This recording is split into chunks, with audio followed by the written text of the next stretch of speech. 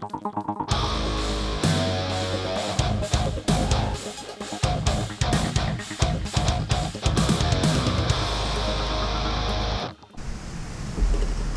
Right, cheers. You could fit half a bottle of wine into that glass, Amby. I think so as well. And you seem to have you've got like a fancy goblet there, Kane. By the way, I'm Amby. And I'm Kano. Welcome to Diplomacy Games, the podcast. It's like a podcast about all things diplomacy. You'd be forgiven for thinking it was about a drinking podcast, but That's right. We seem to spend most of the first few minutes talking about the alcohol. I kind of view this as a it's like a port tumbler that's oversized. It's an oversized port tumbler. I thought kind of like a brandy snifter type of thing. Yeah, but it's oversized. Like Yes. 3 times the size. But I'm drinking 3 Bolt. Pale It's a ale. pale ale. Yep. It's not bad. It's crisp. Crisp. It's kind of like the weather. Crisp. Yes, it is very crisp. So, for Brisbane, actually, I find it interesting the way you're dressed. You're kind of just like, it's a nice little, only slightly cool winter's day, and like You've got a trench I've coat got a on, trench and multiple layers. tie to keep my neck warm. Yeah, you're a Brisbaneite for sure. I don't think I've seen you with a tie. No, not very often. No, the weather doesn't lend itself. No, not usually. No, it's usually like. Anyway, yes, but it's very cold here at the moment compared like a maximum temperature of like 10 degrees Celsius. Yeah. Which for all of our friends in the northern hemisphere during the middle of winter, you would be absolutely You'd be laughing at us. laughing your socks off. You'd be sunbathing in this weather, I'd imagine. Well, in Europe and North yep, America. Yep, in Hyde Park in London, they'd be taking their t-shirts off and getting out their deck chairs To enjoy this, yeah. And it's only a slight drizzle. I mean, it's not pouring rain, so sunny day in England, I would imagine. But we're at a pretty fancy bar, I'd say. And 10 degrees Celsius is 50 degrees Fahrenheit for our American friends. 50. Okay. I never got the conversion down in my head. No, there's...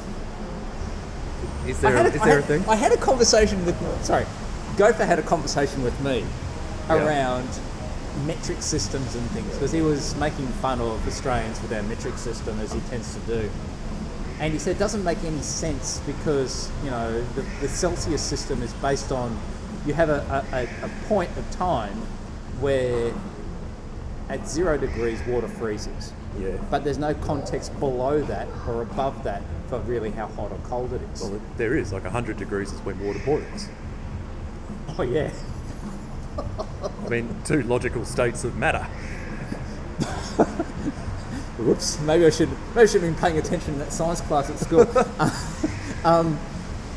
But his rationale for Fahrenheit was based around... Did you know that... Well, okay, this is go for logic about what the... Yeah, go on. So I think 0... And go for if you're listening and I've got this totally wrong, I'm sure you'll let me know. I think what he described is based around at 0 degrees Fahrenheit is kind of like as cold as people would get before they die, and 100 degrees Fahrenheit is as hot as they get before they die. Yeah, but that would be different for different people. Well, yes, I know, but you try having a conversation and an argument with Gopher around that. Well, it makes logical sense to go to Kelvin if you're going for logical temperature gradients. That's Fahrenheit, isn't it? Kelvin. What's that one? Kelvin. I've got things totally wrong again. No, Kelvin 0 is absolute 0. Right. Oh, right, yes. And it just goes up by centigrade degrees from there. I never really understood how it could be just absolute 0 and it can't get colder. It's just can't get colder. It's like 0. Yeah. What would I know? Anyway, so as an opening, how is your 3 bolt? As an opening, I think it's a well-suited opening to the circumstances. So I would think that this opening for me would be as a German player, and I've moved to Burgundy from Munich, invited by France, and France didn't actually bounce me in Burgundy, and England slipped into the English Channel. So it's a kind of a well-suited opening that was not as expected as I was, not better than I was expecting. Okay. Yeah, so yeah. That's mine. How's your wine? My wine is very interesting. So I think the wine I ordered was a Lino Ramble Vinalais Shiraz from the McLaren Vale.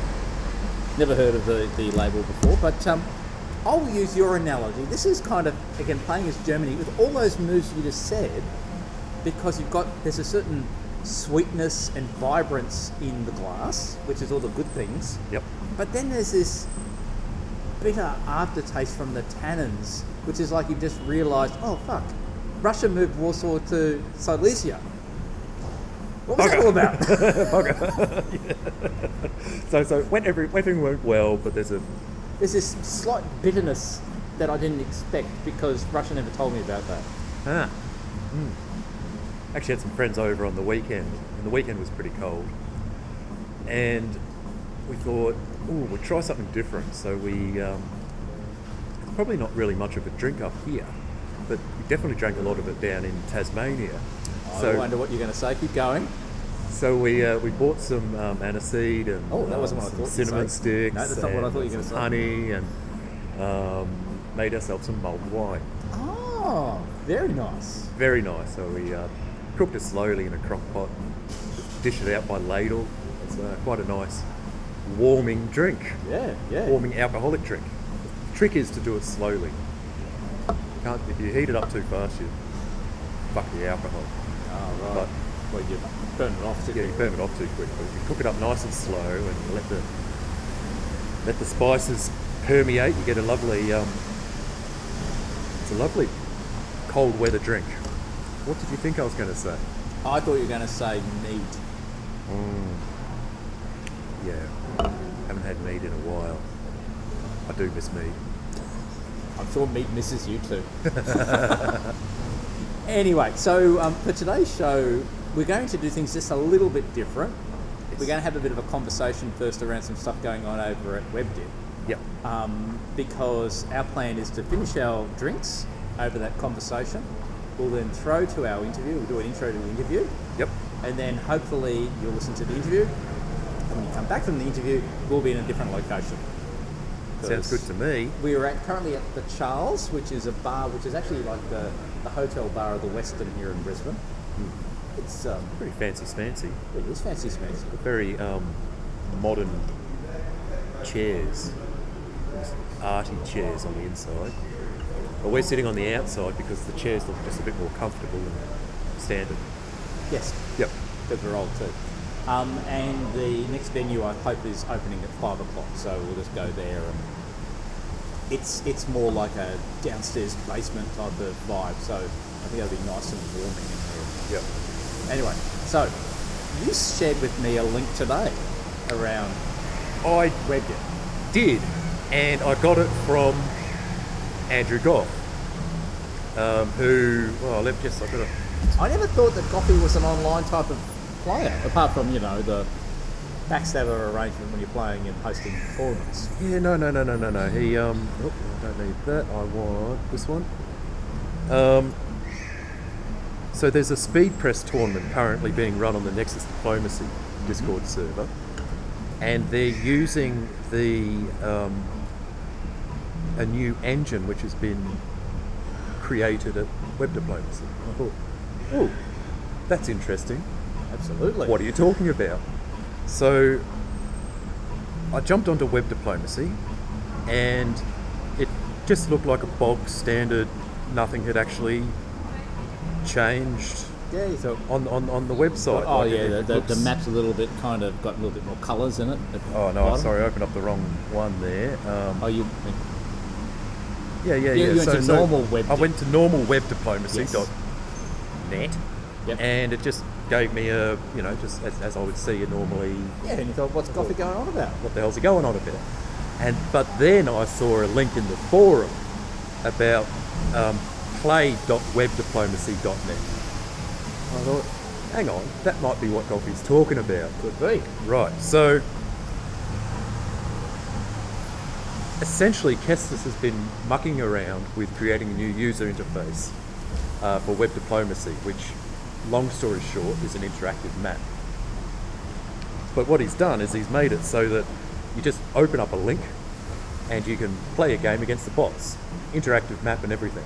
And you don't even need And you an don't account. even need an account to do it. No. So what a great way to learn or to kill some time to, you're sitting on, I had a game on the train on the way in. Yeah. Just, I'll figure this out, have a play. Yeah. Open up playwebdiplomacy.net and I'm straight into a game, 2 seconds. No registration or anything. So, I don't know, I sent you the link to it. Did you have a look yourself? I did. I kind of, I took a sneaky look, and I thought this was really, really cool. Not only is the interface quite nice and visually appealing, just because on a device like a phone or whatever, you can just click the locations. You don't have to worry. So you click on, like I started a game as Vienna, as Austria. So I click on Vienna, and that pops these little orders, hold, support, move. So that's easy enough for me as somebody who obviously knows the game. Going, okay, well I'm going to support Tyrolia. Actually, no, I'm just going to support Tyrolia. No, Trieste. Okay, that's cool. So double-clicked on Trieste province to hold it. And that's it. That worked. That's it. Maybe I'm going to do Adriatic. Oh, I know what I should actually do. This will. What do you reckon? So it defaults to a 3-day phase. Yep. And it gives you a random country starting position. So you've played a few rounds on that game. Yes. So I'm actually going to change my move. I'm going to move Vienna to Tyrolia to cut support. Oh, wait, no. This bot's going to be smart. Oh, yeah. Okay, I'll do Trieste to Venice. Adriatic is going to support Trieste to Venice. Click, click, click. Serbia will go to Trieste just because, he might do a double thingy against me, 2 against 2. Could be like Tyrolia. Yeah. So, yep. So then it's got like down the bottom, it's got save and it's kind of flashing, like a nice little. But it's a very subtle flash. It's kind of like not a. It's not a green, red, bright fluoro. So I can save. Yep. It saves. I can then ready up my orders. It then quickly refreshes, and this says view beginning new phase, spring retreats. Oh, it happened automatically. Okay, view orders for spring. So I like being able to see the orders. I'm just wondering what the thinking was. Why you have to press a button to see the result, the order adjudication, as opposed to moving to the next. See, it wants to default to moving to the next turn. Yep. Without showing you the adjudication process. I'm just wondering what the thinking process is behind that. I don't know. And I was right, because I needed to move Serbia to Trieste to cut the support, and that all worked well. So Trieste is now in Venice. It's giving you a flashing notification to move to the next season. Is it? Where? At the top. Oh yeah, the little green button up there. Yep. And the other thing I like about this, which is going to sound really, really bizarre, I love like the spring. It's just got like the picture of a flower 902. When you go to fall, it's like a maple leaf type of thing, and then for the winter builds, it's like a snowflake. What about the summer retreats? What are they? Well, we mean a summer retreat. What's a summer retreat? Well, you got your spring turn. Yeah. If you're dislodged in spring, then it's a summer. Oh, well, I don't think it differentiates. Ah. I don't think. Wait a second, let's find out. If I click on that. Oh, no, here's the adjudication. It shows the retreat. So it's still a spring with a little flower. Okay, yep. Venice moved to Tyrolia in the retreat. Now we're on to fall. It's as easy as that. Actually, one of the things when I was playing around with it, one of the things I noticed was that you have to indicate. Okay, so I was playing as Turkey, and I had a fleet in Ankara and a fleet in Armenia, right? Yep. And I wanted the fleet in Ankara to support Armenia into the Black Sea. Sort of. Oh, no, fleet in Armenia. Yeah. How'd you get a fleet in Armenia? I snuck it around. What, via Baghdad? Yeah, so instead of What Yeah, do you so- mean? so- Oh, you just moved from Ankara to Armenia. Yeah. And then I Okay. moved Armenia into Sevastopol, and I took Sevastopol in autumn 1901. Okay, gotcha. Right? The pot wasn't expected. Well, no, Anyway, because not many people move a fleet to Armenia. Anyway, I got Sevastopol. Okay. Long story short, built in Ankara. I wanted Ankara to support Armenia into the Black Sea, right? So So if you're familiar with the interactive map of V diplomacy, right? You go, okay, I want Ankara to support Armenia into the Black Sea, yes, and then it'll automatically go, you must also want Armenia to move to the Black Sea and enter that order, right? But this interface doesn't. You actually have to order your second unit to do that move, Gotcha. right? Does that make sense? Yes. So, I mean, I'll use an example within Backstabber. So if you had exactly that same move and you just ordered the support order move, it automatically makes the move for the unit that's moving. Yes. Yeah. Yep. But this one obviously doesn't. No. So, like for instance, starting as Warsaw, I want to support Moscow into Ukraine. Moscow doesn't actually move to Ukraine until I order Moscow to move to okay. Ukraine. Actually, did you notice that the line got thicker slightly? Yeah, it was grey line. Yeah. Yep. Oh, it's great, not thicker. Okay, cool. But yeah, okay, so looks fantastic. You know, how long has it been that we've always been going? When's WebDiv going to have a point and click interactive? Well, I can't remember if we caught it on Last time we took test last time if we caught it on record, but I definitely remember having that discussion with Kestis around when the hell is web diplomacy going to catch up with the times and get an interactive map. And looks like it's happening. Did you see there's also some other things you can do with this? No, show me more. If you hit these little arrows, Yeah. right, you can get a an info screen Ooh. on things. There's press. There's obviously no press because it's bots, Yep. but it shows the history, the order, shows you your game. So there's an interface happening there, and the home takes you back home, obviously, As it does. as it does. So, Yeah. I mean, what would be interesting here is, obviously this has been organised for the bot stuff and to get people into the game. But whether that point and click interface and everything is going to become presumably probably the next step for your normal engagement with people when you're playing against real people in WebDiv. Oh, so the map's going to replace Yeah. I think they'll Code-based probably change. end up as a hybrid, don't you think? Like there'll always be drop-down boxes for people who prefer that map method. I don't Well, that's know. the way it works at the moment in VDIP. You get to choose which one. Actually, that's a question. So, seeing VDIP's code is from WebDiv, why does VDIP have interactive stuff but WebDiv hasn't historically? What's Or it? is it just a- Toby that coded? Toby just forked it. Yeah. No, someone made it. Okay. Someone. I think it was Toby. Could have been Ollie. No, it wasn't. Before Ollie was too busy. No. Someone made it and then gave it to Ollie to install it essentially, and he put it on as a kind of a module. Okay.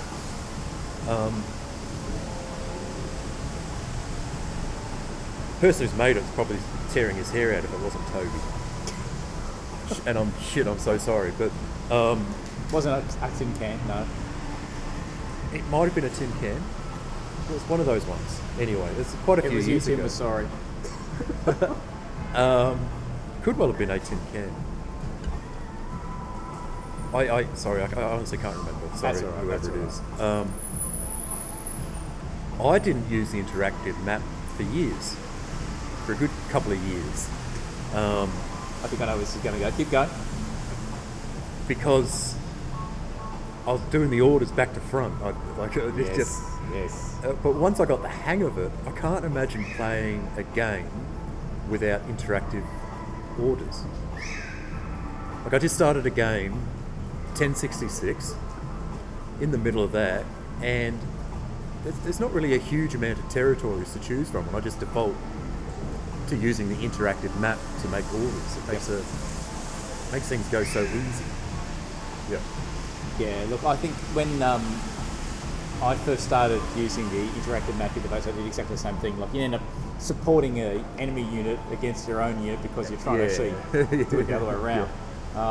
And I've actually had, because, you know, for example, Backstabber, the Backstabber or play dip, I think actually does it totally different, which is the way you just described, like the newbie way of doing it and fucking it up. It's actually the default way over there, so it's the exact opposite. Oh god.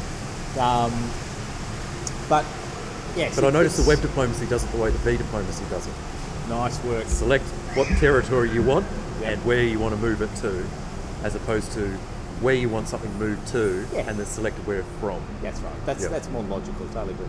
And the only other thing I think that would be really useful, and we obviously spoke to Kestis around this last time around, is because that's now such a easy interface and experience for somebody who has never played diplomacy, or maybe played it years ago and they can't really remember, and they're going, oh, should I get back into this game?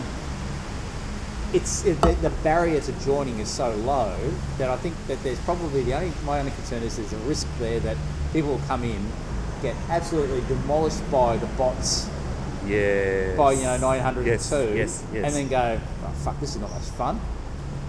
As opposed to what we talked to him about, which is how you dumb it down a little bit. Difficulty levels for the bots. Yeah, you choose how hard you want the bots to be. I'm honestly not sure how that's tracking. Kestis got really interested in that question too, didn't he? He said, never thought of that. Yeah. Makes sense. It does make a lot of sense. And I'd love to have an option. Okay, we're back in business. We're back. Sorry about that, folks. Battery's died. Yes, it's my high-tech skills of making sure I actually kind of check that the batteries are fully charged. What was I saying though? I was talking about, it'd be great to get an option to have 2 people in a bots game or 3 people against the bots. Yeah, like what we do. But we still have to probably organise that through the mods. Yes. Yep. We'll have to work on that. Anyway, so now that we've replaced the batteries and you're still going a little bit drink-wise. Oh, that's a mouthful. That's a mouthful. That's quick. Cool. Yep. So we talked to Joran from Duplicity. So we had previously had Martin on the show before, talking around the app itself and what he can do in it. As Joran kind of reminded me when I said, "Oh, can you send me through some of the pictures of some of the maps we're going to talk about today?" Because I have an iPhone and this is normally for Android. He said, "Well, you can get this working on an iPhone. It's like you can get it working on a computer. You can just use the web interface, the browser interface." So thank you for that. Thank you for that, Joran. But so Joran is, I suppose, a map maker extraordinaire would be the way I would call it. The cartographer, the in-house cartographer at Duplicity. Yes. Yeah. Would be how I'd call it. Yeah. And look, I remember the very first time that you and I had a conversation where I think you may have discovered Duplicity. Because the maps are gorgeous. And it was over, I remember we were drinking at the King George pub. King George pub? Must have been. Where it was? No, the Royal George, over in the valley. Right, yes. And you were showing me this, and I was just like drooling at, what these maps look like. So the fun part about today is, obviously, you're listening to a podcast, and we're going to be talking about a visual medium. Yes. So as we kind of throw to it, make sure you check our show notes and look if it's a show, because basically what we'll do is we'll put the pictures of the maps into the show notes. Yep. If it doesn't show up on your device, iPhone, Android, or whatever like that, when you're listening to it because of whatever reason I can't code it properly, you can always go over to our actual website, diplomacygames.com, go to the show notes, it'll actually be there in there. Or alternatively, you can always go to Duplicity and have a look there. Check them out firsthand. But shall we throw to the interview? Yes. Talk about a little bit more first? No, let's jump straight into it. And don't forget, when we come back, we'll be in the other bar, hopefully. Sounds good. Okay, guys. Cheers. Enjoy.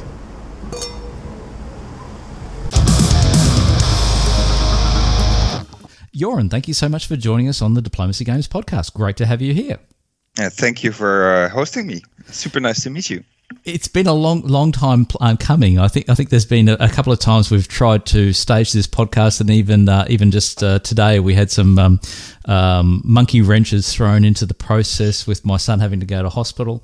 But hey, we're all here now, and everybody's well, which is the main thing. Look, what your contribution is probably best known for, and some people probably don't even know about this, is your map creating talents, let's just call it that way, particularly within the Duplicity app, which is normally an Android app, and I know you can kind of hop online and also play it via a web browser for Windows-based devices. I think we had Martin Brisset on our show, who kind of created the app quite a few episodes back. We'll kind of create a link to that in the show notes. But the one thing that both Kana and I, when we first discovered Duplicity and we first started seeing these maps coming across, which obviously your very talented fingers are all over, we were both blown away with the aesthetic beauty of these maps. They're the type of thing which, dare I say, is bordering on artwork, if to be perfectly frank. And that's coming thank from, you so much. So that's coming from someone who has made maps in the past, but have had no chance whatsoever to get anything as interesting and as visually appealing and engaging as what you've done. How did you kind of get into maps originally? Did you kind of grow up as a child kind of going through atlases and were intrigued? I'd just love to know what your story is and how you got involved in maps. No, not at all. I'm not involved in maps at all. I am, so it goes from a different point of view. So I like I said before, and I'll mention in our pre-talk, is I do not play Diplomacy. I've played I think a total of 6 games in my life, but I just love the theoretical game of Diplomacy, and I've played it with friends of mine in Holland, where I live here, and to get my friends engaged, because it's quite a time investment, we would do it at someone's home, and we would actually all dress up in suit, in cocktail dress. We had a whole table in the living room with like the United Nations, and we really made it all about that. And after that, I wanted to keep playing it, and I just loved this particular type of map that was I think it was even based on the original. And I would, in Photoshop, update the map manually each time and send it out to everyone through email, because there was not really a good way to play it. And then I found Droidippy at the time, which was the work from Martin Brisset. And it was an amazing app, but the experience was just terrible. So I think at that point I didn't really play it until I went to China, and I lived in China for about 7 years, and there I would play some Diplomacy with my friends from Holland, because it's a game that we could play asynchronously. So with time difference, we could still be in contact, chat, and it would be a lot of fun. But the interface was still not so good. So I mentioned it to Martin, and I said, "Hey, I love your app, but I think it could be better from a UX perspective." And he was like, "Well, it's my hobby project, so you're very welcome to help." And I wasn't good enough at coding to do anything, so it was a shame. And only when Corona hit, I get back to it, and I work in the IT industry in user experience. So then I again contacted him, and he said, "Well, now you can help me." And I said, "Hey, I can actually do it." So I started making this as a sort of pet project. And the maps are so important to me because I think, like I said, I think Diplomacy is a beautiful role-playing game. It's really makes you feel that you're observing this map, and I think that the map that's your main point of interface of reference. So I think making this really beautiful old style map that makes you feel that you're actually looking at some paper, I think that makes the game much more interesting than just watching a computer screen, even though that's what we're doing. Absolutely. Look, one thing actually, I'll just stop the interview for a moment. I think Sure. Kane is having some problems. Kane, are you still there, or do I need to kind of add you back in? Because I've just got a text message from him saying he's having problems. No, I'm back on. Sorry, for some reason I dropped off the call, so I'm back. I missed a little bit there, Joran, but No worries. No, I absolutely agree with what you're saying about the maps being like a window into the role play, and your maps do that really, really well. There's a texture to them that makes me feel like I'm actually looking at a real map. Well, then it's successful. That's what I try to do.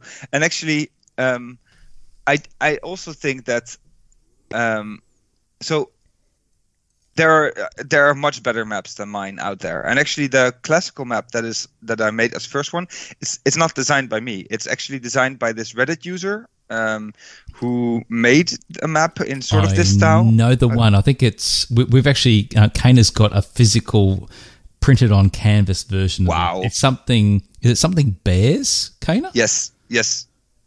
Yeah, I printed this one off at a meter square because it's just such a beautiful one. But you've changed it somewhat. The borders seem very similar, but there's what have you changed from the Reddit post?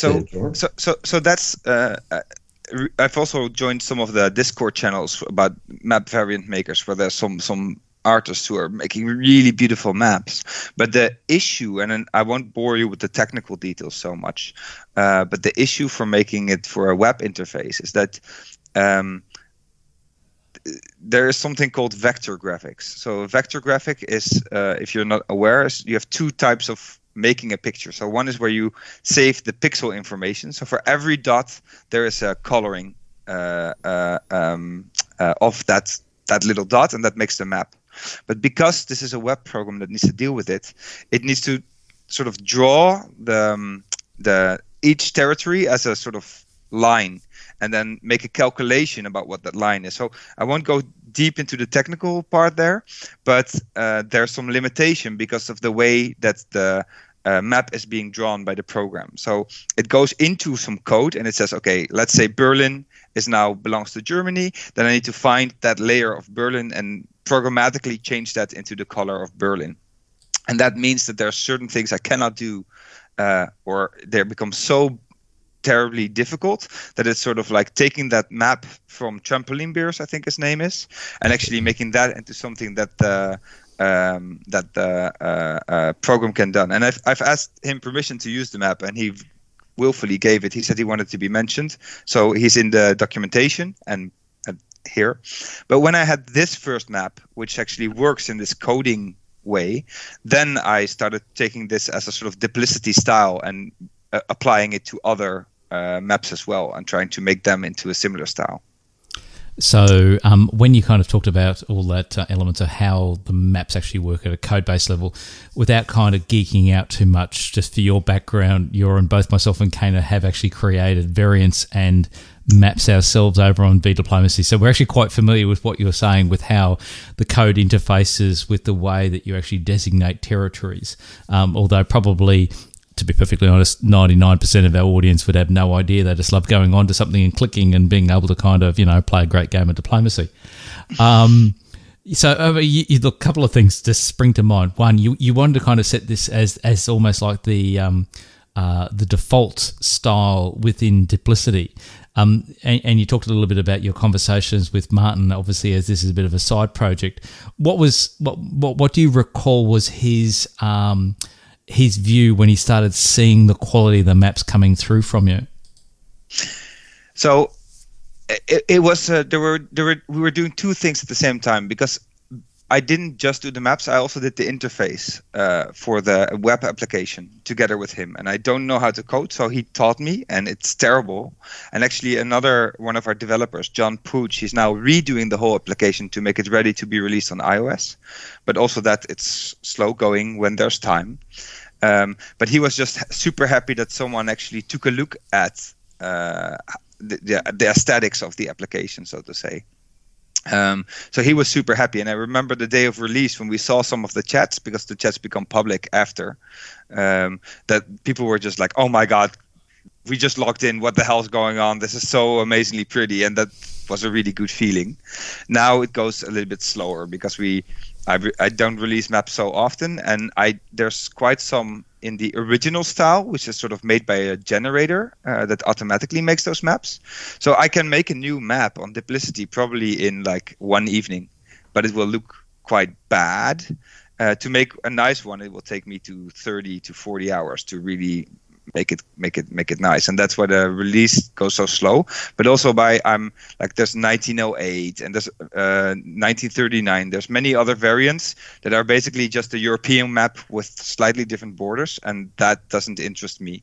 But if you look at the Cold War map or Ancient Math or Sengoku, then it becomes interesting, because then you can make some new identity in that map. In like the Cold War map, I used these declassified maps from the military in the 50s, and I used that as a starting point to make like something similar to that style. And that's where it gets interesting to say, okay, how can we look at the real maps from that time to give that sort of idea back into the map.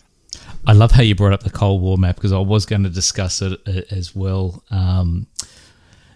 So the thing about this literally feels like to me that I've picked up a document that's kind of just been declassified, or is like almost in an appendix of a biography of an American president during the Cold War. You know, and I think the only thing I would marginally improve is I'd probably have it in Courier font, so it's literally like an actual handwritten typewriter for each of the territory names. Yeah. But actually, because the font that I used, and I don't know by hand which it is, it's actually made in the 50s for this kind of map. Oh, so like I said, the map that I used as a starting point is actually a font that has been developed during the 50s for map making. So that's an interesting, I mean, feel free to give improvements on the maps. I'm always open for that. But there's actually a reason why I chose this one. So... Oh, no, it's great. And like even the way you've approached the longitude and the latitudes and going up to the North Pole, it's a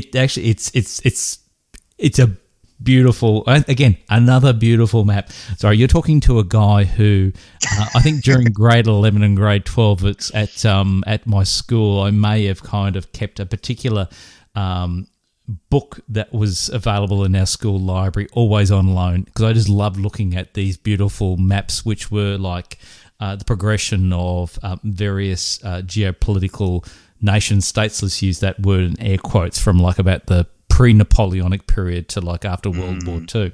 So seeing things like this, it's just like, it's like beautiful, you know, map porn, you know. It's just fantastic. Well, I'm very happy it's appreciated, because that's, like I said, I do not play Dip myself, but I really, really, really think it's a beautiful game that needs love, and I love the community that's there. And I mean, the fact I'm explaining to my wife that I had an interview with a podcast for diplomacy, and she was like, "What?" But there's just such a live community, and a game that was originally based on snail mail. I think it's so well adjusted to the modern age that it's I think it's amazing. And as long as I can help with that, I'm happy. So I'm happy to get the positive news from you, or the positive feedback. But in the end, I just want the community to grow. So that's also, if someone else wants to use these maps for any reason, I'm fine with that. So it's all contribution, right? Absolutely. And can I ask a question, Joran? You mentioned you went back and you got the typeface from the 1950s, and you went and looked at a map that was probably like or the map style from around the era when you were doing this Cold War map. Is that a similar process that you go through when you're looking at the variants that you've developed? Yes. Could you talk us through? Go ahead. So actually, I might have some open here. So I'm also. I can bring them up too, so we can all see them if you like, Joran. Yeah, but I'm actually trying to. I'm very much deleting them, so I'll share my screen. Okay, I'll try to work out how to stop sharing. I guess if I click this, I just overrule you. I think right now you can see my full screen, right? So you might have to cut this a little bit out of the interview, and this is completely not. I cleaned it up a while ago, but so here is a USA map, for example, this one. So this, you can see my screen, right? Yes. So what you're seeing is this. This is the Bacon steel plate map of America. It comes from October. Yeah, what is it? It's from the Library of Congress here. I don't know, 28, but it's just beautiful, beautiful with all these rivers in them. 1828 or 1928? I think it's. I don't even know. I just go online and I try to find 1828 almost. I think it could be, and it's actually we can actually 1860 here, so it's 1928. But still, it's this kind of era kind of thinking, and then actually let me see if I have it open here. Let's see if this is the one. No, this is an early version. This we need to cut this out. I hope. I think it's probably you can see how many different copies I make of this. Mm-hmm. So what I do is I go to Google Maps and I use the actual Google Maps to trace all the territories. Actually, this is. I'm not going to cut this out because this is really interesting to talk around the way you actually design and develop up that map interface. So just walk us through it. Tell us what you do. Yeah, so that's why it takes a long time, because I want the maps to be. I learned that making them feel as realistic as possible is a very, very, very nice. Also with recognizing the maps as such, because if you just start tracing a random map that someone made, it doesn't feel the same level of detail. So I actually just make a lot of different screen grabs from Google Maps of the actual area, and I put them over each other, and then I just start tracing. And I found that, like, if you zoom out on Google Maps, then it will make it not detailed enough. So I make these zoomed in screen grabs to get the right level of detail. And like I said, then I start tracing, which is why it takes such a long time to get that quality, and then draw in the different areas. And then in the end, I remove the Google Maps. I am a little bit worried that I can't find the version that I'm. Well, yeah, here we are getting there. So you can see that then I just remove the Google Maps from this. And you can see here that for this map from Unconstitutional, I'm actually trying to make this about the Native Americans, which I'm not as familiar with as I should be as a European. But you can see here, Illiniwek. I actually go and I Google them. What is this? And it turns out that it's a combination of 5 different tribes that were combined into one federation. So I start looking at things. How can I add their name, their history into this map? Because it's all based on a Western point of view. But if we're talking about Unconstitutional, that was before the sort of Westerners have dominated America yet. So I think there needs to be some relevance to these different tribes. The same with the Sengoku map. I try to look at the clans and look at how we can represent them.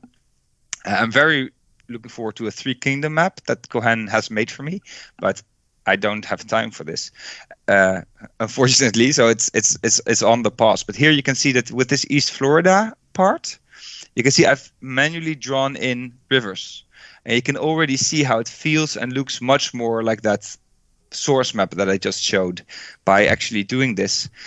It just takes this part. It takes like an hour or something. So doing this for the whole map, man, it's just aesthetic. So it's really a balance about speed versus aesthetics. So what do you get out of this, Joran, from the point of view of spending 20 or 40 hours on creating a map versus 20 to 40 hours creating a map versus an hour that you said before, which is Yeah, so if you look at the map that I just showed, the original one, here, so the way Duplicity works, it gives you this. Now this is not the one. You might need to. I'm sorry for making it difficult for you to edit this. It's quite all right. Don't worry about it. Our listeners know that we don't do much editing, so it's fine. Okay, so here you can see that this is this original Duplicity style, the way that all their old maps look, and it just looks terrible. But this one it's really, I'm so impressed. It's Tom. Can't see anything. Can you, Kana? Here, now you should be. My apologies. Yes, now I can. Sorry, yes. So this one here, this style, this is the way that the original map also looked within Duplicity. And I just can't get my head around it. But Tom, the guy who made the sort of server side from Duplicity, he made in Python this automatic map generator that you just very quickly draw it, and it just extracts all the code into a working version of the map. And I actually start with doing this. So right now I could release this map like super easily. It's playable. But like I said, it's the entrance into another world, right? And this, to me, feels like I'm using some. Yeah, it doesn't even look like a map. It looks like the MS-DOS version. Whereas if you can actually make it into something that feels beautiful, you feel that you're that you're really there. And it's a bit of a frustration with me when I look at the maps and the exposure that Duplicity gets, because we have sort of, I would say, them competitors / friends, like other maps or other diplomacy software that gets much better use and reviews. And I can understand why, because like just the amount of time required to make this beautiful. We're a 3-man team, 4-man team. It's super, super hard. But in my view, I make this for offline games where you have one screen with a beautiful map on them, and then everyone has their phone, and you can walk through the house, and you can use the phone to place your orders and sort of discuss the breakout maps. And for that, you need this map. So it's really about just wanting to make something nice, and it gets very meditative. If my wife wants to do something by herself, and in the evening I put on some music, and I just start clicking away, it's a meditative process. But like I said, it goes a bit with ups and downs. So lately I've been, family life has been keeping me away. My work has been picking up again. So then I noticed, and I feel very guilty towards, for example, Cohen, who made this map, that I haven't finished it yet. But it's still I think 10 hours away. Wow. No, Sorry, you go, Kana. Sorry. Yeah, no, I absolutely hear what you're saying about it being a meditative process. I've transferred maps from simple GIFs into PNG format for V-diplomacy in the past, and that process of making it looking as nice as you can and just sort of moving pixels across and around, it really is quite meditative in its process. I just really wanted to ask you, Joran, what program are you using to sketch over Google? Like you're obviously taking screenshots and you're putting them together, but you're not using that. You're using a vector image processor. Yes. So is that Illustrator that you're using, or no? It's Inkscape. It's Inkscape. So so Inkscape is open source, and that's actually the thing, because like I said, I'm a UX designer, which means I sort of help corporates make software application and looking at the digital strategy.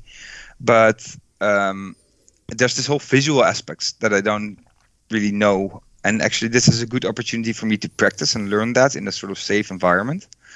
So I don't learn it for professional use, but I learn it to do to understand my colleagues, so to say. And I've got all the licenses and all the software on my work. But if I use my work laptop, it becomes a proprietary ownership by the company I work for.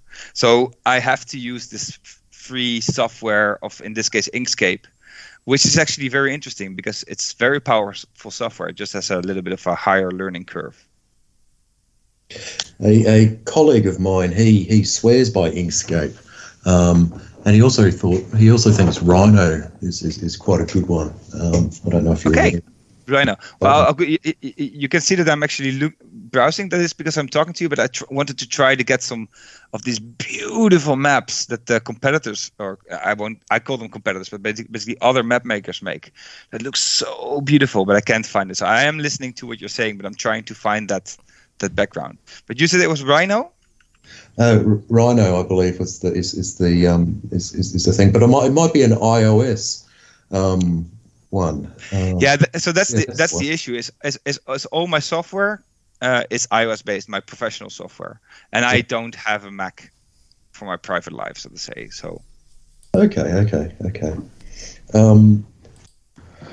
Right. Sorry, I interrupted Amby. He had a burning question just then. Sorry. I know that's quite all right. I find it ironical, Joran, that you're very iOS orientated, but obviously Duplicity is an Android app. You did touch on before that there is work to actually move towards a iOS app-based platform.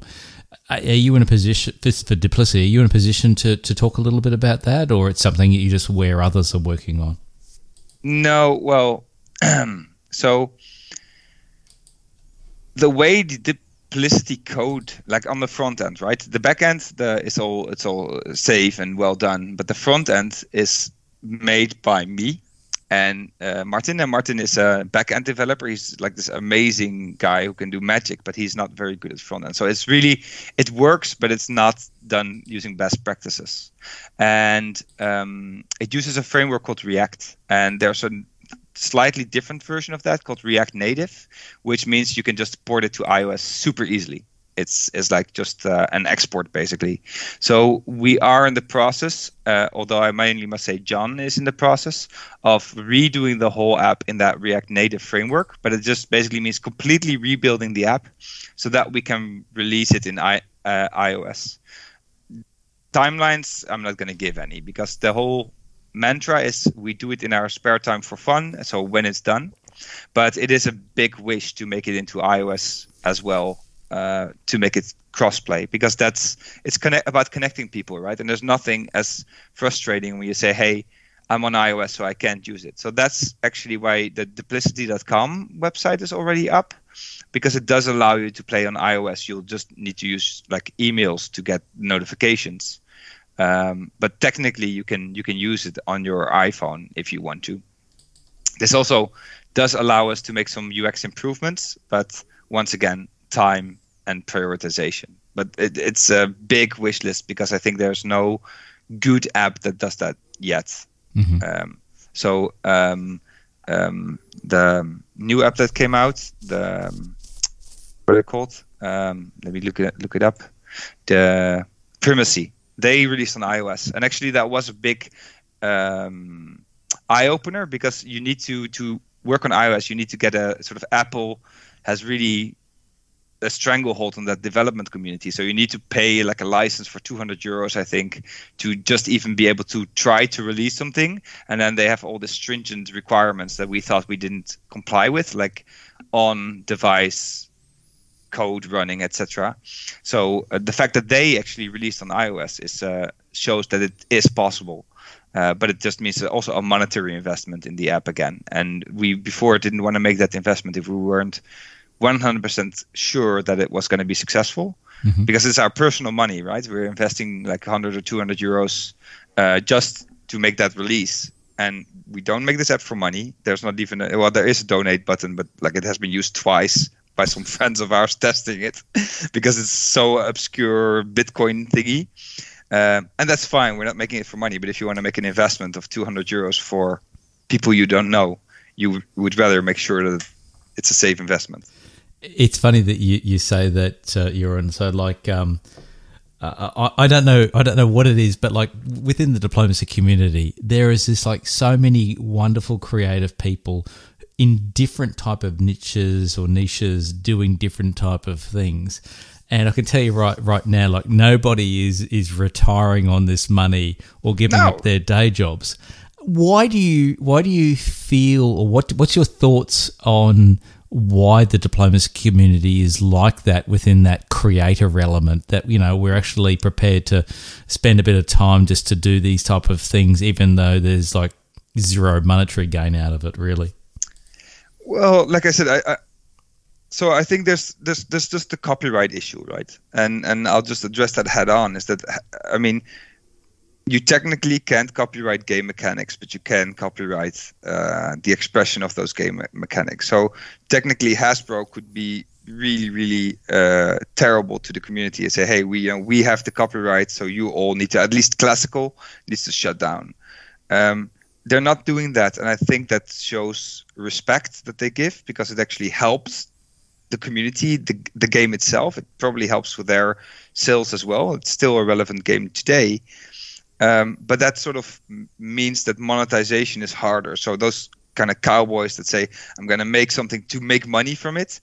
Yeah, if I want to make money, diplomacy is not the way. You know, the community is too small. So then it attracts people who do it for the love of the game and like I don't even like I don't even play the game, but I love the fact that people are so enthusiastic about it. So I want to contribute, and then it gets this niche of people that are really, really, just in love with the thing that we're making. I mean, both of you're investing so much time in making a podcast. Why? Well, because you the love for the niche community, I would guess. Right. That and we tend to drink a lot, so it kind of that helps. To be honest, I must say that also helps. So during Corona, I won't say alcohol problem, but I would drink too much, because before I wouldn't drink so much, and then, you know, work, drink a glass of wine, and then children to bed, 1 glass of wine, and then start my mapping, drink a glass of wine, and then another 2, and then in the end you've drank 4 or 5 glasses of wine, which is almost a bottle, but once every hour and a half or something. And then working on those maps, it really became this sort of meditative state of just working on it. Yeah. So Corona helped. I wasn't sure if it was the same in the Netherlands during lockdown, but here in Australia, when we had lockdown, you know, there was only certain reasons you can go out of your home, and it was all for essential purposes, you know, like going to, you know, the doctor and getting food and getting alcohol. In Australia, that's an essential reason to leave your home. So, yeah, but like I said, I think that Corona, in a way, really helped the community. It did. Because I looked at the sideline, and a lot of people came back to it, because it lends itself so well for remote play, for being online and offline at the same time. And actually, for me, it was also, there was nothing else that I could do, play some video games or work on these maps. So the front end, I think I spent 4 months almost every evening just working on this, because there was nothing else to do. I mean, yeah. So that really helped as well. So when you're spending like 20 or 40 hours developing up a map, what kind of attracts you to the next project? You know, what are the kind of core things that you're looking for like that next map over the horizon that you want to kind of port across to Diplicity? Identity. So like I said, there's 3 maps I have in the pipeline now. Although pipeline might be next year, right? It's so also constitutional, because I just loved this. I saw these sort of American style maps from the New Frontier, and actually, unconstitutional is it's a how do you say it? An alternative history map, and it's the first one, because I think all other maps are actually real history situations. And it's interesting, but it's just the theme that attracts me. Then there's the Three Kingdoms map, which Kohan made his variant for, but it had all these complicated rules of turning fleets into moving fortresses and the wall, etc. And that's very difficult to implement. So I asked him to make a new version, which he did. And because I speak fluent Chinese, because I've been in China, I really want to make this Chinese map with this Chinese identity. And then there's South America, because South America is a well-played variant on other variant banks, but I haven't I want to make it, and there also you have a little bit of that like Cold War, like CIA government overthrowing periods that you had in the 50s from the American, like USA history, and that also attracts me. So it's really about what kind of identity niche are we in, and there are still like I said, the 1908 map. It's the same as the 1914 map, just a little bit bigger, and that doesn't attract me so much. I still want to do it once that we can have all of them in the new style, but yeah, that's not inspiring at all. No, that's cool. I think the very, very first time that Kana and I actually caught up in the pub and talked around various Diplicity maps, he was playing at the time a Vietnam War game from Diplicity, which obviously you created the map for. And this is, again, another example. I think visually it kind of feels like, you know, you've picked up the CIA map of Southeast Asia and kind of reproduced it effectively. But you've kind of done this thing over and over again, and I've noticed it's quite clear as part of your style, which obviously I assume is going to flow through that Three Kingdoms thing, where you tend to also, apart from obviously providing in the European, whatever our normal font style that we tend to use in Europe and around the world, you tend to also include, you know, the local language within each of those territories, you know, whether it's Tibet or, an actual a Japanese character in Son Goku, or you know, something similar along the lines of, the Thai or versions of, the Thai provinces within Vietnam. Sorry, the Vietnamese War one. Mm-hmm. What kind of made you think, I want to kind of almost provide that dual language viewpoint? I mean, is that part of immersion, as you said before, into the map? Well, it goes two ways. So one, yes, but it's also about the fact that so I'm white European, and white Europeans and white Americans in a way have dictated sort of the view of the world. And I think we're in a crossroads here where we see other cultures come up, China being the example where I've lived, where we're going to move into a time period where we can't say anymore, this is the way we do, and other cultures need to do it our way. So we're going to be in a situation where we as Europeans will need to understand different cultures and understand that our cooperation with them is not going to be on our terms. And actually, when you look at almost all of the Diplicity maps, they usually focus on Western oriented conflicts. So the Vietnam War, super important. There was a second Vietnam War between China and Vietnam that almost no one knows about. Maybe the Diplicity history buffs do. But I was actually going to say that's probably the third Vietnam War, because the first one was against the French. Correct. No, touche. But the same with this unconstitutional map. The same. But why is there not a map of and even that would be colonial, but about the Ashanti defeating the Brits? And it doesn't make for nice diplomacy games. But why are we not focusing on different cultural history? And I think like you said, within this community there's this history buff that has this openness, but by adding these local languages, ideally, I mean, it would not even contain English, because it would be a different history from a different map. Now obviously that won't make it playable for our community, but I think that it also goes a little bit into this understanding that I want someone from China to pick up this map and feel that they're looking at their own history, right? And I have my European roots, which means I have my European point of view, and I probably can't get past my interpretation of things, but I do try. So the fact that you've obviously got a dialogue going with David E. Cohen around both unconstitutional and also Three Kingdoms, what do you look for as part of that? I mean, is that something you tend to look for, like that communication and working together as a bit of a team for future, maps, or are you just as likely to pick up something from the variant bank and just go, hey, I want to give that a go because I like the idea?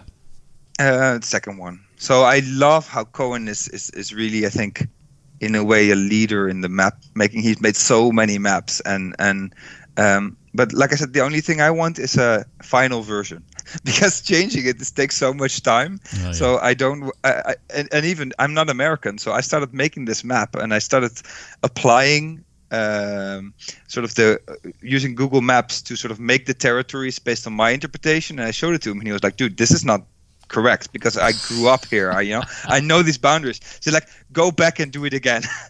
And I was like, okay, but then you do it, and then I'll make them. So he drew them in Paint in probably like 10 minutes, and I had to spend another 10 hours to redraw the map. But I do appreciate that, because his feeling is going to be my feeling. And I remember in Ancient Math that I also released the map, and then the borders are going to be, they don't exist anymore, right? So things like Mesopotamia and whatever. So I have to sort of guesstimate those boundaries based on current borders. And I quite often use current borders because they make this natural flow.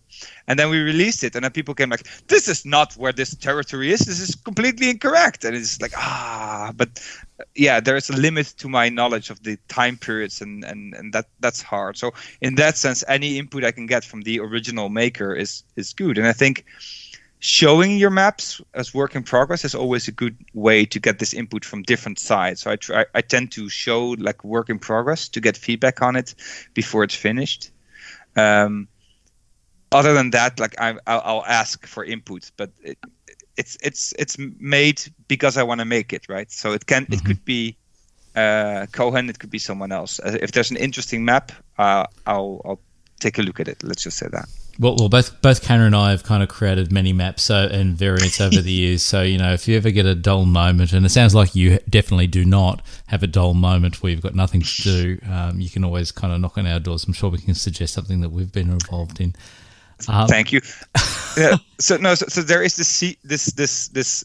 I'm not sure if I'm actually allowed to say this, but I'll just do it. There's this diplomacy variant workshop Discord, which is sort of hidden, where there's a group of, I would say, more. There's a sort of high threshold for people to be able to join it. So it has 12 people now that are actually more serious about making variants. So it doesn't become this like everyone screaming about their variant. And that is a very good place that I ghost in looking, because my interpretation is that there are a bit more advanced map makers who look at like, playability, but also historical relevance. And that's also a very good spot to search for maps. You'll have to send me both of us the links to that, because I'm sure we can both geek out on that.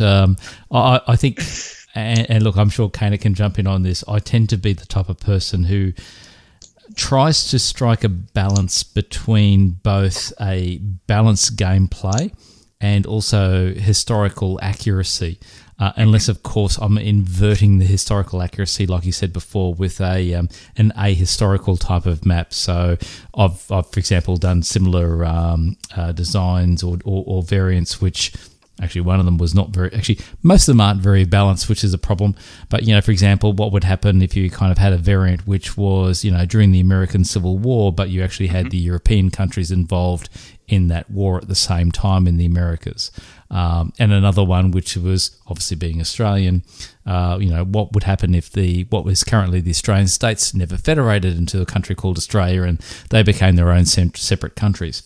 So, look, we would be very inclined to geek out there, I'm sure. But when it comes to creating variant maps, I mean, what's your actual recommendation to somebody out there who's listening to this and going, look, I really, really want to kind of, make a map, make a variant. How would they do that within the Duplicity community, as an example? Yeah, so it's actually quite possible, but it's so making it digital, anyone can do it because we're open source, right? And we have a Discord where we help people out. But you do need, and that's what I said earlier about how I got involved with Martin, is that I approached Martin and said like, okay, hey, I think your app can be so much better if you do this and this and this. And Martin was like, yeah, that's right. Can you do it, please? And I was like, no, I don't. And later I was got to the level where I said, okay, I can do it. And he said, well, I'll help you. And I jumped in. And later John said, you're on. What did you do? This is like you need to do it differently, but that's okay. So it's an involved process. It needs time and some steps, but we have documented all the steps, and actually we hover there, and we'll always be helpful with trying to figure out what's wrong. But the work needs to be done by the maker themselves. So if someone wants to say, I want to make a map for Duplicity, join our Discord. Make yourself known, and we'll help you. And first, we'll set up the level generator, so to say, so you can make a map that actually works quite quickly. And then we could help you with making the steps and like showing progress as you go. I have seen some people try it and then fail halfway, so sort of get disinterested because, like I said, it's quite a time-consuming effort. So they start working, we get the support, they're going, and then suddenly they disappear, which I think means they lose interest, because making a map and showing one in an app that's super easy, but making it workable, that is more involved, and there needs to be a level of determination and kind of a level of being able to grasp technology. So if you don't know what an SVG is, it might be too difficult, so to say. So it sounds like it's not exactly a steep learning curve, but it's not an easy learning curve to kind of get into. No, there's some steps involved. So when you made your first one, the second one is much easier, and that's what I'm saying is that right now it's more of a manual process, but it's not difficult anymore for me. Yeah. And Tom, who made the generators, he's hovering there. I'm hovering there, but we're not gonna go on your laptop or your PC, do it for you, right? And that's a bit of a tricky thing. From my own personal perspective, the one thing I always found was I would tend to maybe get around to creating a variant about once every 6 to 9 months, and the problem about that time frame is because there is a bit of a learning curve for how to create a variant and create the map and code it in the right type of way, is I would leave it too long and I'd forget what to do and I'd have to start all over again. So I think the secret is to kind of maintain momentum so you don't forget. It becomes, easier to do. So that's just my own personal perspective on VDIP. Maybe Duplicity is a little bit easier. I think it's the same. And actually, one of the things that I would love is to work on a desktop environment as well. So I think, because I would love to see Duplicity used a little bit more also within the sort of like professional, between Mark's professional community. And it's not because I care, like I say competitors, but there's a Dutch word called conculega, which means it's like a combination of competitor and colleague into the same. So we're colleagues who work on competitor things, but we're all help each other and try to wish each other the best. But I mean, I've sunk so much time in and have this love for Duplicity, and so yeah, the bigger it grows, the more it grows itself, so to say. Excellent. Look, I'm totally out of questions. I think you've well and truly covered things off from my personal perspective. But Keino, what about you? Is there anything that we haven't touched on that you wanted to delve a little bit more into? Yeah, so if someone wanted to jump onto Discord and get involved and all of that, how would they go about that, Joran? That's a good question. So for one, you can just go to duplicity.com, and I can actually share my screen. I think that might be the easiest way. Just go to duplicity.com, you open the site, and there is the chat. And when you click on chat, it will open the Discord community. So you need to make an account for Discord, and then you can join it, but you'll immediately jump into the community. I can also share the link to you. I'm not sure if you can attach it to the description. Yeah. It's for our listeners, so that they can. It's just duplicity.com, and then follow the side the link menu to the Discord server there. Yeah, open the side menu. Where you'll see your settings and everything, and there's a community chat, and click on chat and you'll be there. Yep. This one's more of a technical question. When I've played around with SVG, creating vector graphics type programs before, it's always been a bit of a confusion to me, and something I've had to re-look at is how to change those directional arrow bits to change the curve line. It always takes a little bit of fiddling around with, but when you get it, it becomes kind of second nature. But I'm on Ambi's boat here, is that the gaps between me mucking around with Illustrator or even the vector side stuff of Photoshop is just long enough for me to have to retrain myself each time I jump in and do any of that sort of graphical editing. But that's about it. I just really want to thank you for spending the time with us over the last hour and just talking about your process and how you go about from start to finish with making a map, and your thoughts on the whole enterprise of map making as a cultural statement. I just really appreciate it. Thank you. Yeah, thank you for having the conversation. I enjoyed it.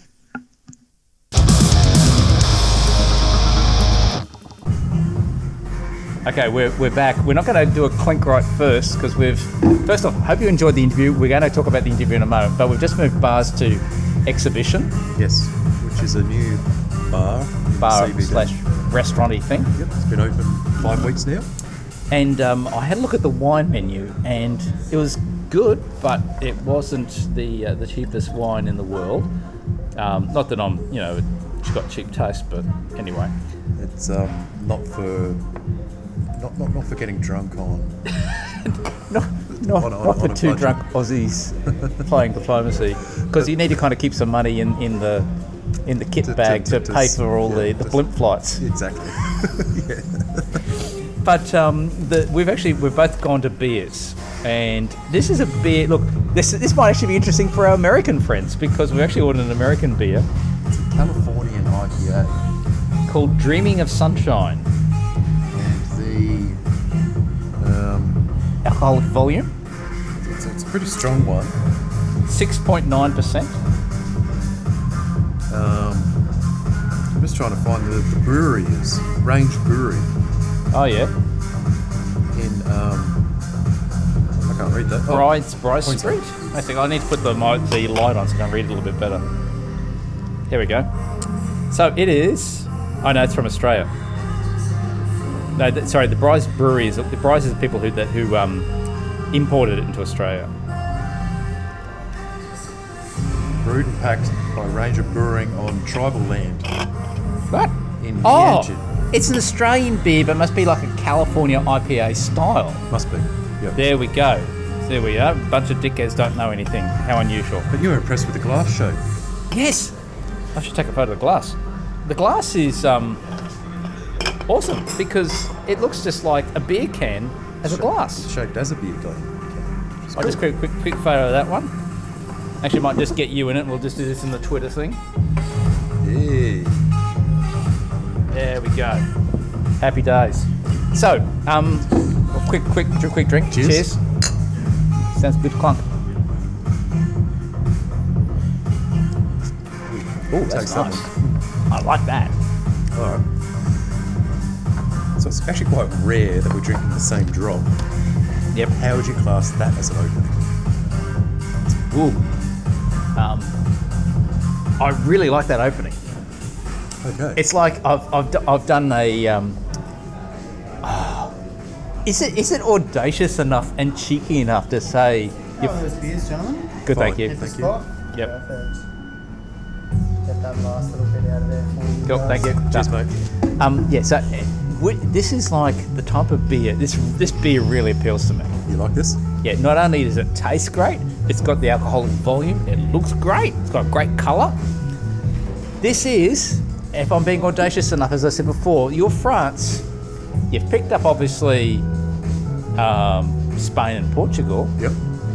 And this isn't even like picking up like a cheeky Munich. This Slipped is into London. This is London.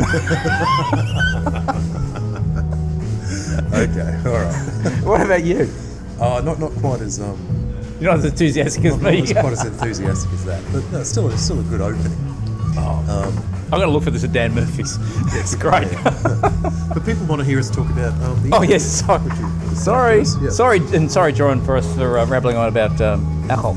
So yeah, look, Lost the page. I remember when Joran reached out to me, and I thought, oh look, this is interesting, but because I'm not like a big diplomacy app player, and because we're talking about maps, which I like maps, but I really wasn't quite sure how, as an interview, it would go. As we said at the start, it's a conversation about something visual in an audio format. Yes. And when we were doing the interview, I thought, this is really good, and I'm getting a lot out of it, and I hope the listeners are getting a lot out of it too. I really liked that discussion point where we spoke, where Joran spoke about. Oh yeah, it was a Y sound, not Yeah. a J sound. Oh, sorry about that. It's a common mistake apparently. Spoke about his workflow, about how he would source literal source material of maps from the era that he's looking at replicating, finding the different fonts, looking at the different styles of the maps that were being represented, and then using the power of layering with the modern technology, using basically the, how would you say it, using the SVG file structure to draw over the top of those historical maps to get that look and feel that really does create a really lovely looking map. So we got a bit of a how would you say, we got a bit of like a sneak peek to an upcoming David E. Cohen release, Yes. on Duplicity, which is really appreciated. But as part, I took snapshots of the screen as he was showing us okay. these things. That's good. I flicked them to you. Yep. And they He were was talking through things, wasn't he? he was talking us through those steps, and it always interests me getting an insight, any insight really, but getting an insight into the artistic process.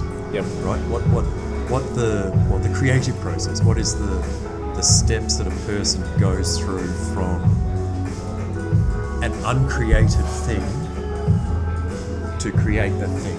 And it's for me, that's quite interesting. Now, he talks about drawing, right? And in a sense, it is kind of like drawing, but it's drawing in a different way to what you and I have probably done in the past, where we're using PNG files or bitmap structures. Where, if you think about it, you zoom into those maps and you go down to the point where you're looking at pixel by pixel, right, and changing pixels back and forth, right. But this is a very different type of drawing where it's essentially using a mathematical equation to make connections between points on an XY space, and then using grips to change the curvature of that connection between points. So a grip essentially, so that It's you're like a little following dot along, that you like- kind of pull somewhere, doesn't it? Yeah, so you got your point A and your point B. Yep. It's going to be a straight line. That's Yep. what the computer wants it to go. But then you've got these two grips which come out. Which are like angles, aren't they? Yeah, they're And angles. they like and pull and distort the line to the way you want it to be. yeah, as you move a grip in one direction or the other, right, it'll change and deform and distort that that line into To different types of to curves. different types Yeah. of curves, right? Which is all very well when you're going in one direction on in that XY space. Yep. But when it makes it difficult when you're doing like peninsulas and promontories and inlets and bays as well. Yep, You've got that big curve, so you're actually putting a lot of individual points in and then doing alterations of that mathematical that trigonometric formula to get that feel that it does. So it takes a lot of time what he was talking about, but the effects are really, quite beautiful. Yeah. Look, and you touched on this before around using the historical aspects of the maps. I mean, the conversation around the Cold War map, I think, was just fantastic. That map really kind of appeals to me because it literally feels like you've taken you've just been in the CIA briefing room. Yep. In the lead up to the Bay of Pigs invasion or something. Yep. And you've got the what's that? There's that blue photocopy blueprints. Blueprints. Yeah. But it does have that feel. The text has the feel. The concentric rings in that space. It's just a lovely effect which pulls to life something from a period of time where you're not. I don't know. Like it's probably long ago enough now to have its own look and feel unique to that period of time. Yeah. And you think, okay, well that's. I know this is just me projecting. What does the modern era? What does 2020? Like what was? Okay, let's say. I think it looks like a Google map. Let's go. Which was interesting that he talked about using Google Maps to kind of help deal with that. That was incredible. And is that the next step forward in representing the historical moment in just visual cartography? Wise? Maybe it is. Maybe it is that Google map. Well, I can imagine, for example, if you created a variant around, a Russian-Ukrainian conflict set in 2022, you'd probably use the Google map as the basis of your diplomacy map. Yeah, in which case, what font would you use? Would you use Calibri or Tahoma? What's the default Google font they use? Yeah, good question. I don't know. But you'd want to be using that. That font that's present on the Google map because that's pretty ubiquitous across platforms, really. And that's only really been a massive change. I remember the first time I saw Google Maps. It sort of blew my mind.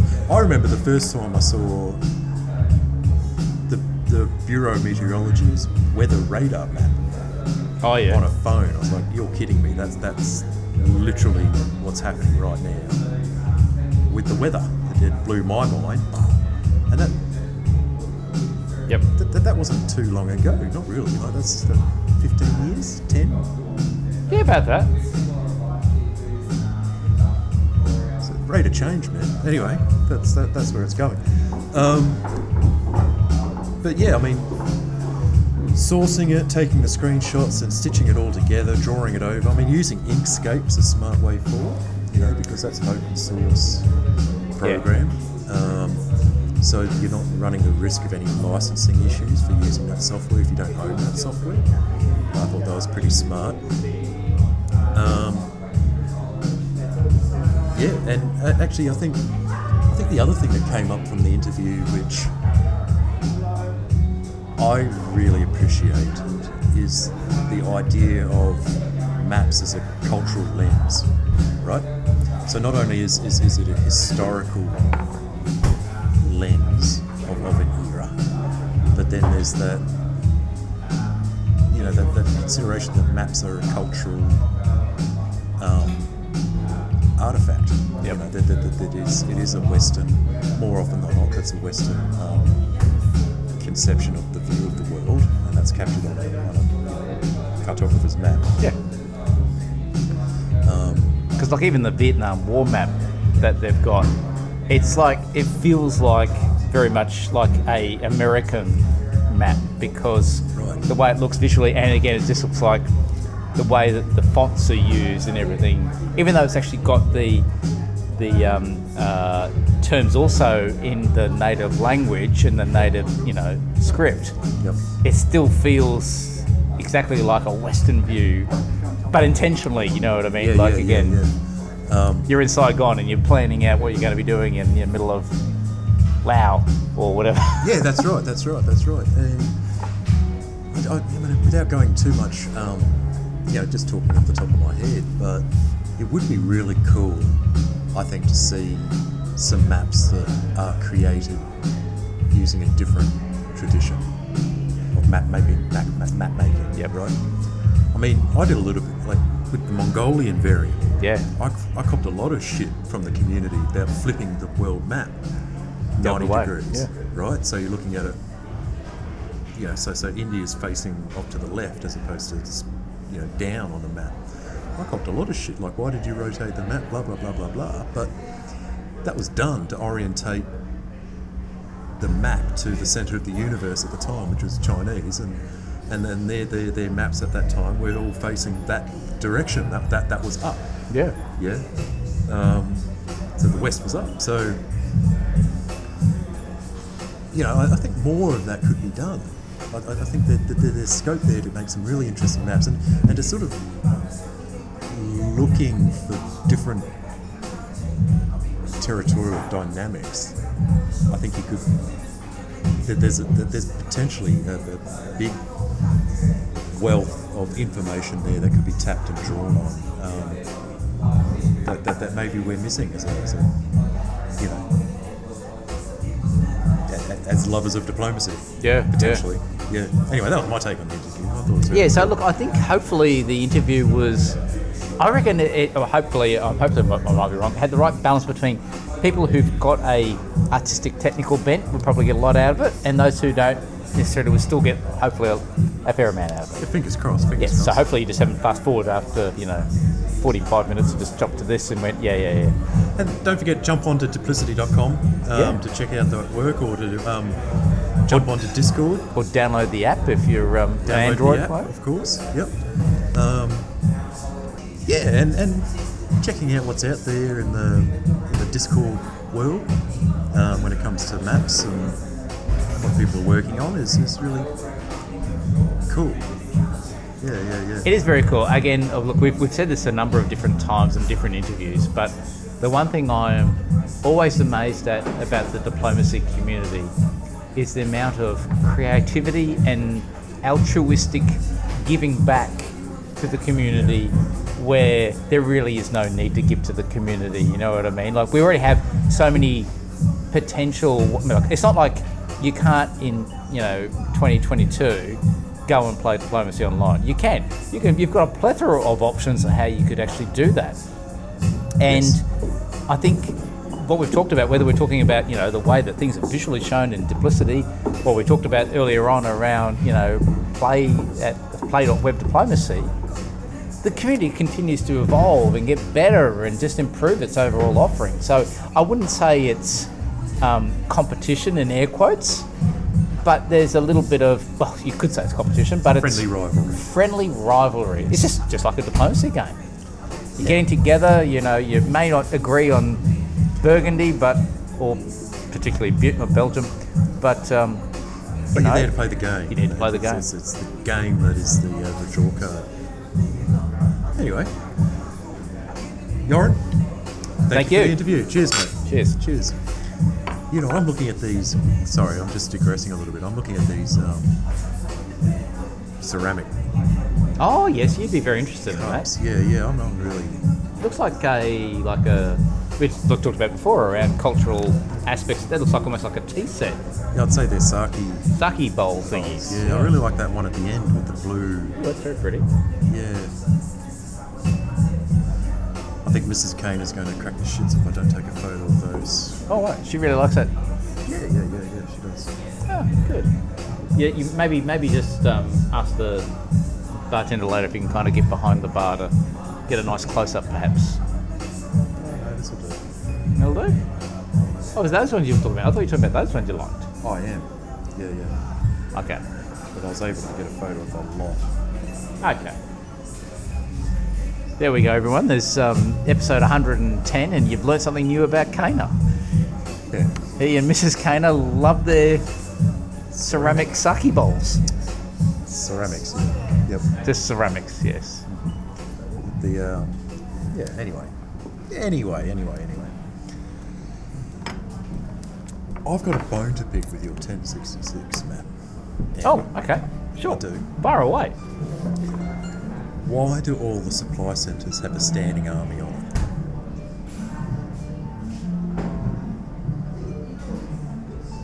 I'm just thinking that one through. Yep, they all do. They all do. Yep. I've totally ruined my game because I didn't realise there were standing armies. And each time I jump into this, it happens again and again.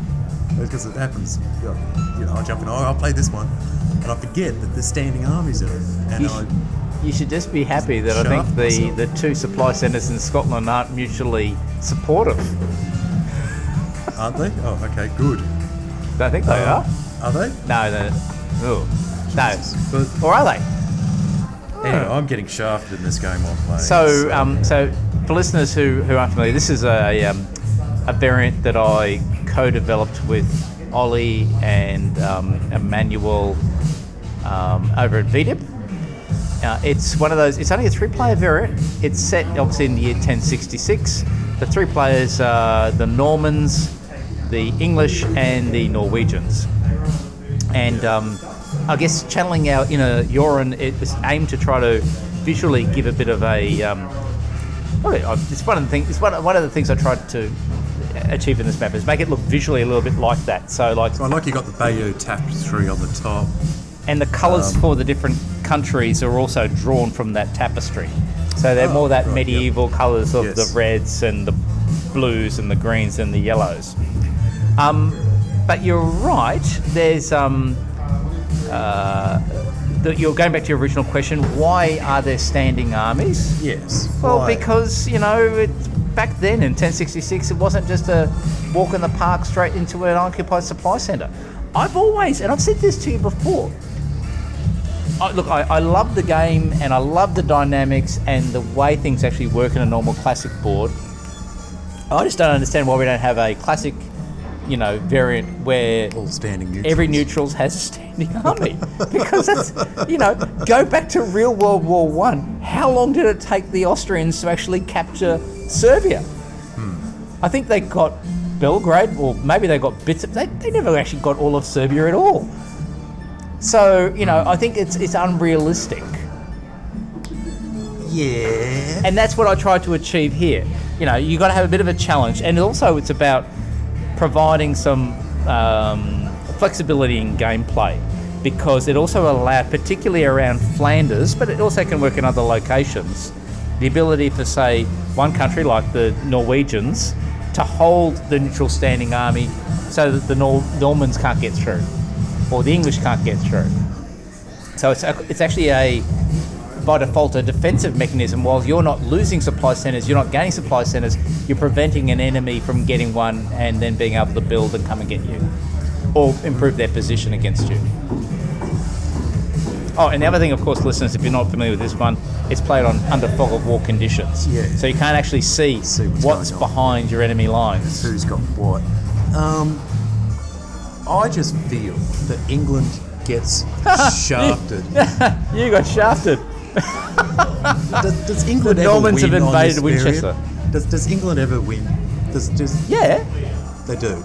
Yeah, so obviously it's because I fucked up. But I'd say at the moment, based on the statistics, and I'm sure you can go back and check, the player that wins the most on this is the Norwegians, followed by the English, followed by the Normans, which is the exact opposite of reality.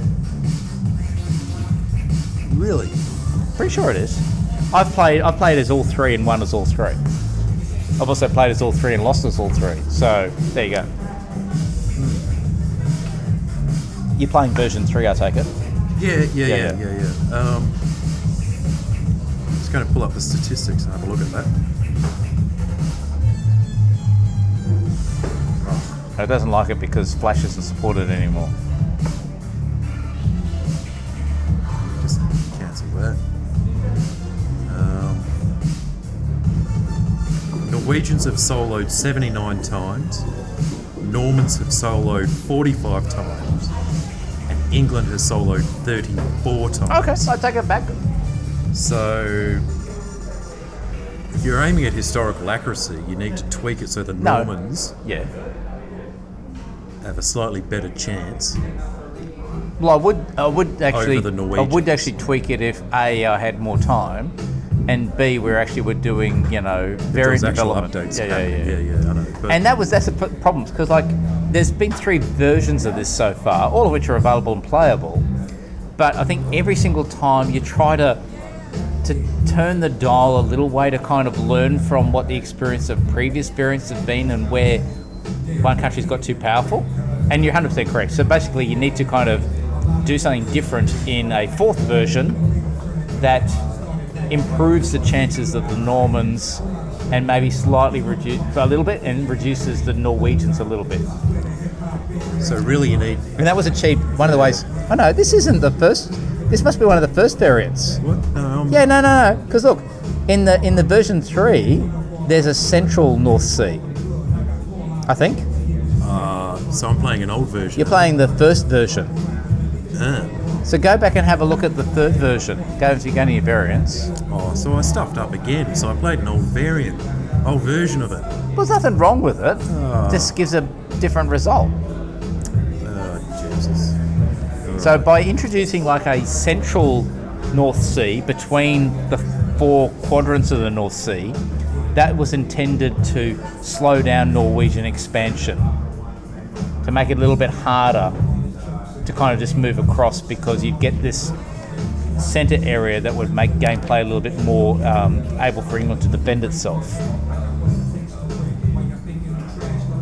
That said, look, I'll say right now, 9 times out of 10, and it is literally 9 times out of 10, particularly if it's a gunboat game, it's usually almost 10 out of 10. Norwegians go, I'm going to attack England, and the Normans go, I'm going to attack England, and England just gets fucked. So you're 100% correct on that. In non-gunboat games, you do occasionally get a little bit more of the alliance building. And I've had situations where, I've been the Normans and have actually then said, England, leave yourself, I don't have a bug. I want to play a game where I want to destroy the Norwegians, because the way this variant works, obviously, as most variants, you need to get a majority of supply centers to win. But it's also got the victory condition that you need to have at least 2 of the 3 capitals to win. And that capital doesn't necessarily have to be Winchester in England, because this is when Winchester was the capital of England. It can also be, I think, Oslo in Norway. So I have played games where I've both been Norwegians and also Normans, and won the game by never actually invading England. All right. So I was. Which is a total flip of the world. Okay. I was playing the original one, right? Okay. But even version 3, English has won 103 times. Norwegians have won 124 times. Yeah. And Normans have won 50. Yeah, so that one there, we need to kind of flip the Normans up a little bit. Yeah. So, okay. So you go have a word to Toby or Ollie, and you kind of get that variant thing working again, and I'm happy to partner with you. We'll make this magic happen. Yeah, we're talking for a split second, he kind of actually thought about that, and then he went, no, that's probably not going to happen. But let's talk hypotheticals. Okay. What would you actually do from a variant map developer point of view? From a version 3, what would you actually do to increase the Normans' win ratio? Like what territory would you give them an extra unit to start off with? Would you disadvantage the Norwegians a little bit? How would you go about that?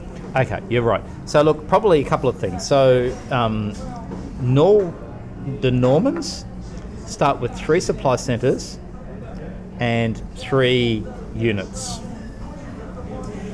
There are some neutrals around Normandy itself, but as you pointed out, Kana, they've got neutrals, standing neutrals there, standing armies. So in Brittany and Flanders. So one way around it would be, I don't know, whether you give a free kick and you make Brittany not like an army, but then it becomes a little bit. Maybe you kind of change some of the borders so it's easier for the Normans to maybe get Flanders. I don't know. Right. The other consideration, of course, is you just kind of create a brand new territory for them and give them 4 supply centres from the start. The Norwegians start with 3 supply centres as well. Yeah. But they actually start with 4 units.